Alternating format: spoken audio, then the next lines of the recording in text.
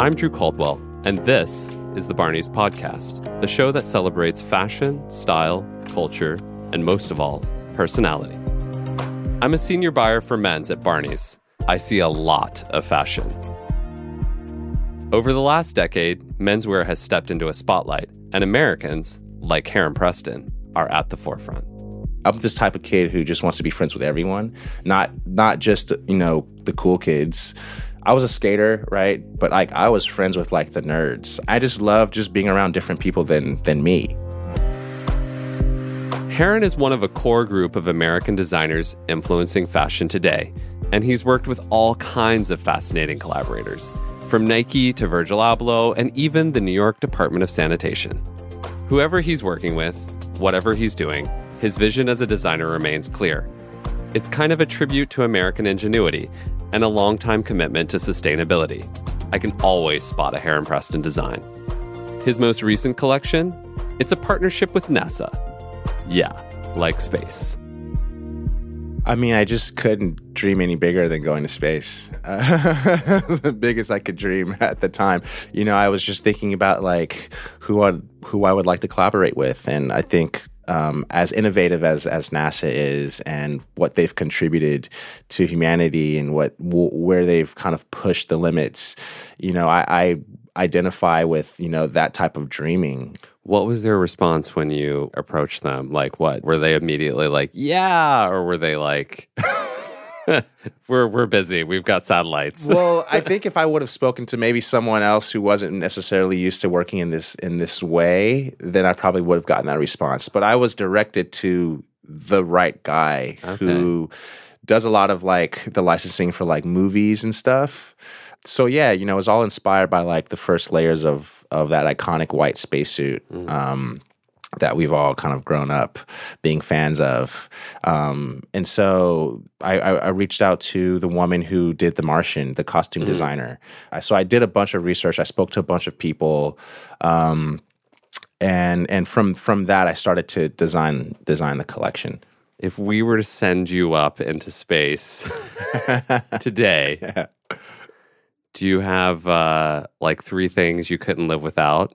We're going to send you up on a SpaceX rocket. Man, I would want my dog to come with me. Okay. I would want Boo Boo to come for sure. I think my girlfriend, she definitely has to come as well. Man, I'm thinking now about some food. Maybe some Jean Georges. I need some Jean Georges, some ABC Cochina. Okay. On deck. Is there a favorite dish you have there? I like the jamon queso croquetas. That's a good choice. Yeah. All right. We were talking a little bit before we officially started about, you DJing and you're having this block party in Milan to celebrate your brand, and you've done a lot of DJing in the past. What are you getting out of that you're not getting from other places? I think it's kind of gone hand in hand with just me even making clothes and screen printing T-shirts back in high school, and because I was really into music, I was really into hip hop, I was really into turntablism and scratching, and that was a really big movement and community in the Bay Area of San Francisco where I grew up. And so when I moved to New York for college, I started throwing parties at Sway on Spring Street. So on Monday nights at Sway, I was bringing Bay Area music, San Francisco music, Bay Area rap to New York, and I wanted to introduce this flavor that I wasn't hearing in New York City.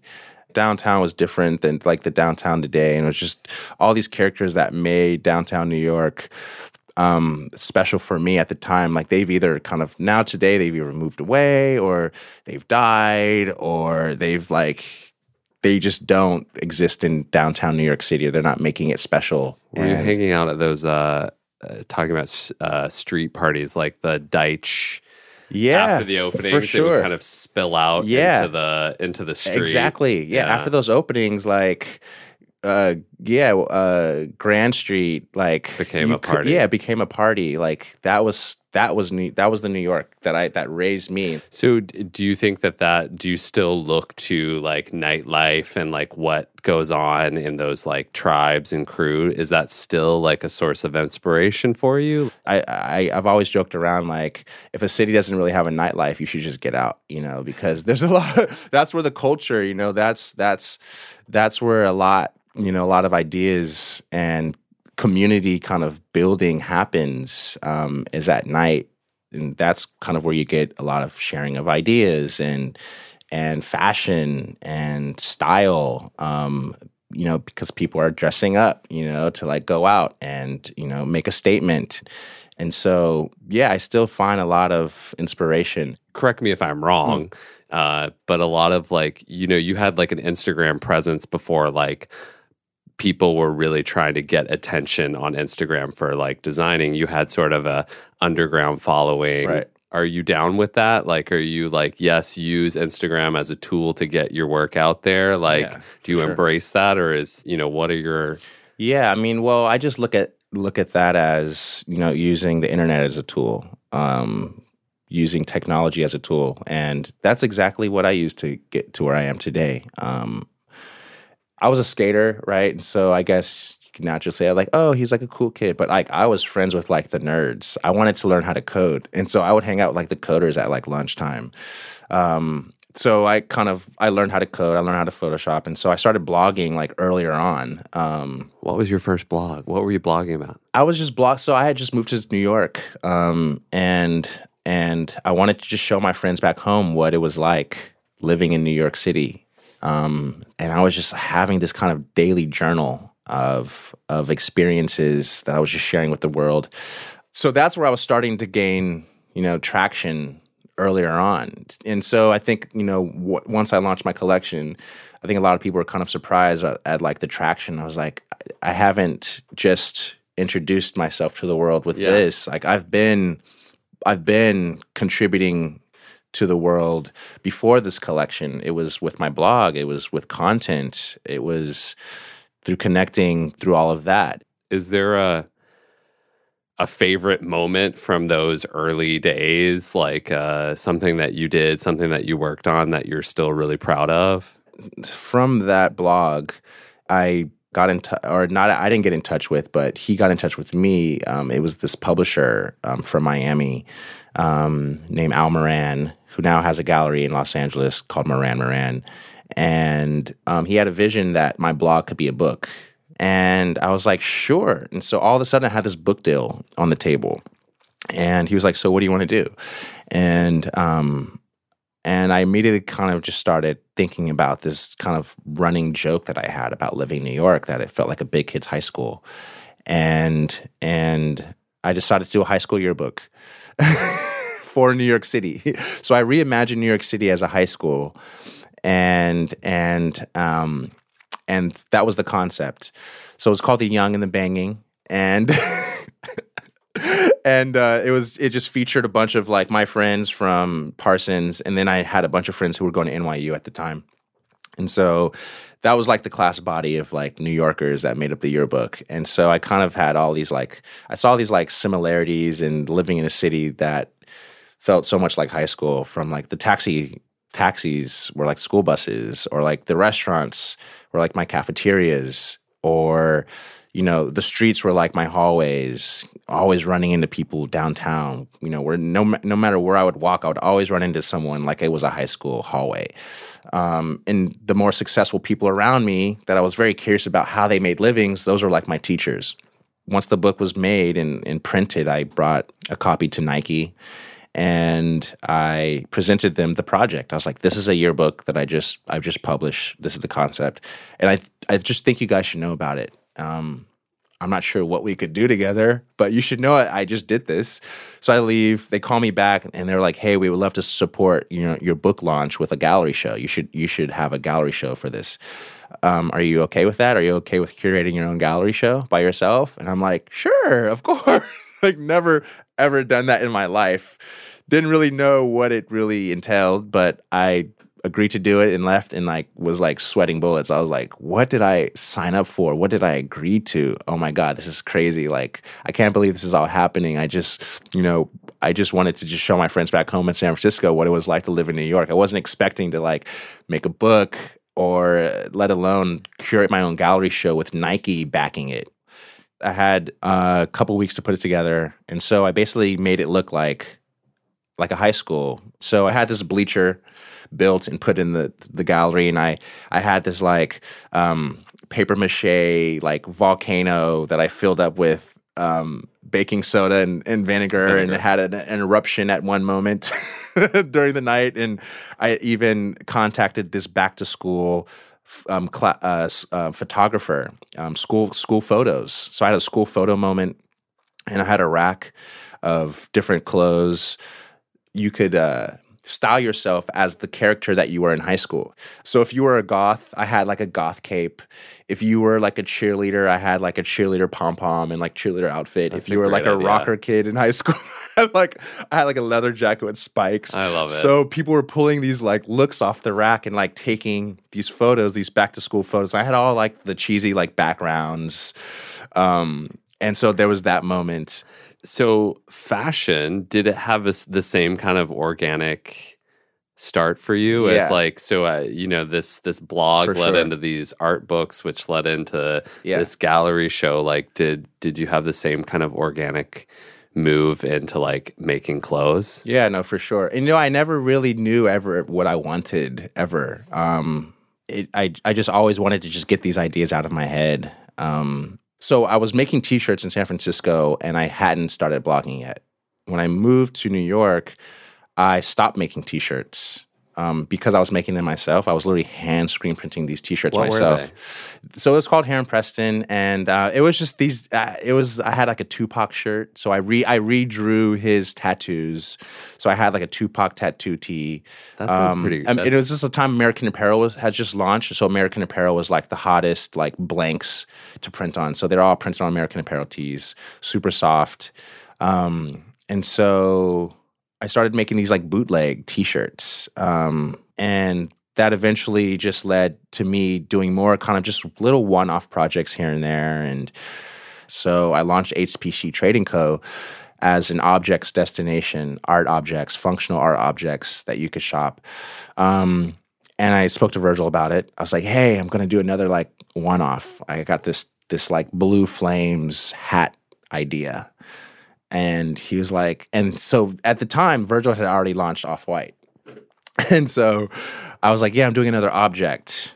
And it's just going to be this Blue Flames hat, and it's going to go crazy. And he's looking at me like, that's all you're going to do? You're just going to drop one hat, really? And I was like, yeah, like that's what I've been doing. I'm going to drop one hat. And he's like, that's not enough. You need to do a jacket. You need some socks. You need to have a whole look. And I was like, wow, that sounds pretty cool. That sounds rad, actually. I would love to have a look.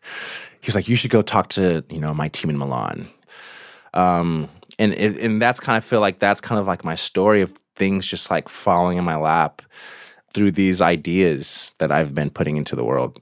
Who have you met recently that's really up to something interesting? Tell me, like, what have you been inspired by recently? I mean, I think just a lot of like the work that like Elon Musk has just been up to. I remember when I had woken up one morning and went to Instagram like all of us, opened my phone, and I saw that he was selling flamethrowers.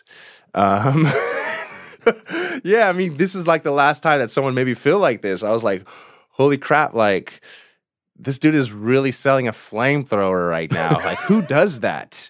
And in the video, like, it was just like a cell phone video. It wasn't some overproduced, like, buy this now. It was like him. It was like his friend filming him, chasing him with the flamethrower. Like, Elon Musk was chasing his friend with a flamethrower. Like, he was trying to burn him or something. Like, this is crazy. I have to buy one right now. And so I clicked on the link, and it went to his like boring company website, and it just reminded me of HPC Trading Co. it had like one object. It was like one thing there. Yeah. And I was like, whoa, this is like HPC. There's like not a lot of stuff here. Just like my site. There was like You've got a flame hat. He's got a flamethrower. Exactly. The Blue Flames hat, and he had the flamethrower. So I saw so much in kind of what he was up to, and because he was doing he does like Tesla and SpaceX and all these huge projects, but then he's got like the Boring Company where he sells like one flamethrower. So I bought a flamethrower. Still waiting for that to come in the mail. And so, just kind of like looking at, again, outside of, and I've always been fascinated with just like moving outside of my space and like bridging these different worlds and just trying new things. Where kind of, taking it where fashion, hasn't really taken it for me. I'm really inspired by like the work that like Ai Weiwei has been doing, all of his humanity work. I just watched his film, Human Flow, which was about all his work on humanity, and so I would love to like work with him on some work, and just really again kind of pushing my ideas in that space. That's great. Yeah, we talked, I think, maybe a year ago after you first launched the collection about like the sustainability thing, and and that seems like kind of, have you stayed in that lane as well, in the sustainability lane? For like, sure. Is that still something that's important to you now? Yeah, no, it is. It totally is. I've recently been able to kind of start switching all of my cotton, so my fleece and my jersey, over to organic cotton. And I am also still actively involved with the Department of Sanitation. They're doing this whole entire design competition for their disposal bins all across New York City. And so I'll be sitting on like the judging committee for that. So I like those solar bin things they have now. They look like sort of like robots. Yeah, to keep the rats out. Yeah, like they're called like big belly bins or something like that. Yeah. So Also did like an internship, apprenticeship at Eileen Fisher, she's got one of the most sustainable apparel brands like in the world. So I did an internship there. So I was going up for a week every day and working out of her tiny factory. She has a take-back program where you can bring back old Eileen Fisher that you no longer want. And it eventually gets back to the tiny factory where they will sort every garment and put it back on the rack and resell it. And it's kind of, thinking about me being there and her brand and who she is, we're totally like the most unlikely pair ever. Yeah, to say the least. To say the least. But at the same time, we're like, we have the same mind. We're like-minded. We have the same vision and passion for reducing the impact on the environment. And so I thought it was funny as well, kind of like putting myself and surrounding myself amongst all of these older women who, my grandmother wears Eileen Fisher, and learning from them. But yeah, so to answer your question that you asked me like an hour ago, I am continuing my journey in sustainability. Great. Thank you so much. Yeah, and thank you. We'll wait for the Heron Preston Eileen Fisher collab fall 2019 maybe. Possibly, maybe. Thanks so much, Heron. Thank you. All right. Thank you.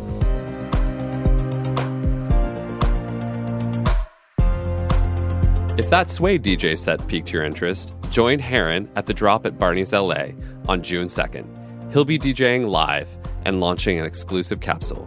For more details, go to barneys.com. The Barneys podcast is produced by Barneys and Transmitter Media. If you like what you hear, rate and review the show. It helps other people find us. Thanks for listening. See you next time.